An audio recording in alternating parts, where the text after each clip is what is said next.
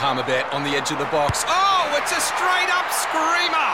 Download our app today and enjoy straight-up screamers this FIFA World Cup with great odds, great promos and same-game multi at Palmerbet. Gamble responsibly. For Gamblers' Help, call 1-800-858-858. So you beat Robbie in the first intermediate sprint to level the points, I think. Then he got you in the second intermediate to take the lead back. It's so tight. So it comes down to the Champs-Élysées. And the drag down that street, I guess, is unofficially known as the Sprinters' Championship. I mean, huge at the best of times, and every fast man wants to win there. So, let alone with the green jersey on the line, this is absolutely huge. And Baden, it comes down to centimetres. In fact, there's a great photo of you and Robbie shoulder to shoulder at the finish.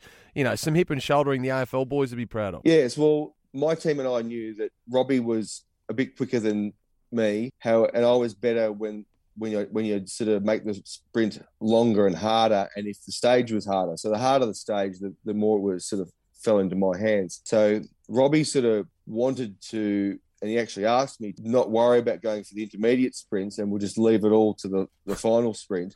So that it would, and it would have given us, had we done that, I probably would have won the stage and he would have got second, and there'd be the same result on the green jersey. But as it was, I said to him, no, we're going to sprint for every sprint, and which puts us at a disadvantage against the other sprinters who aren't doing the intermediates. But I knew that for me to beat him, I needed him to be as tired as possible. So the first sprint, I remember we stitched him up pretty well. I had a really good lead out from Brad McGee and my other Française de Jeu teammate. And because the Champs is slightly, it's probably 1 or 2% uphill gradient. It's a bit of a false flat, we call it in cycling. And but on the very edge of the road is a smooth concrete gutter. So I got my guys to put us in the far right gutter. So I was sprinting on the smoother surface, which is great, but you also risk clipping your pedal on the edge of the gutter and knocking yourself off. But the first one, we sort of nailed it quite well. So now the scores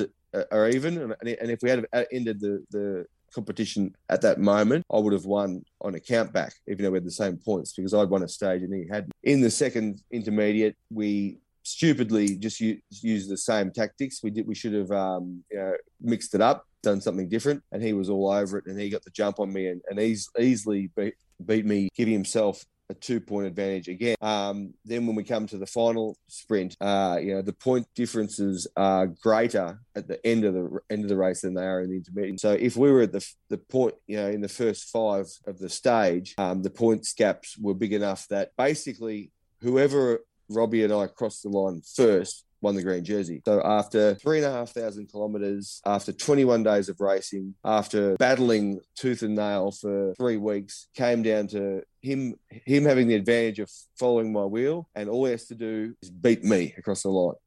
We came around that last corner onto the Champs, and the year before on the same finish, same stage, I had hit out early and got second to Robbie. And here I am again, coming around the last corner, hitting out early with Robbie on my wheel. And no Australian in 110 years had ever won any jersey in the Tour de France until the year before, when Robbie was the first Australian ever to win a jersey in the Tour de France. And here is 2 Australians fighting it out the very next year for the second time it had happened in 110 years. So I hit out.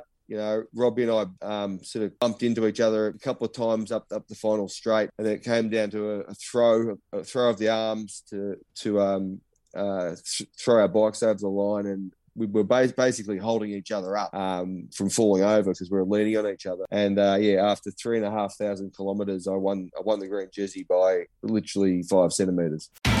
It's Tyre Power's Big Footy Final Sale. To kick things off, you can get the power to buy 3 and get 1 free on selected Toyo passenger car and SUV tyres. Tyre Power's Big Footy Final Sale can't last.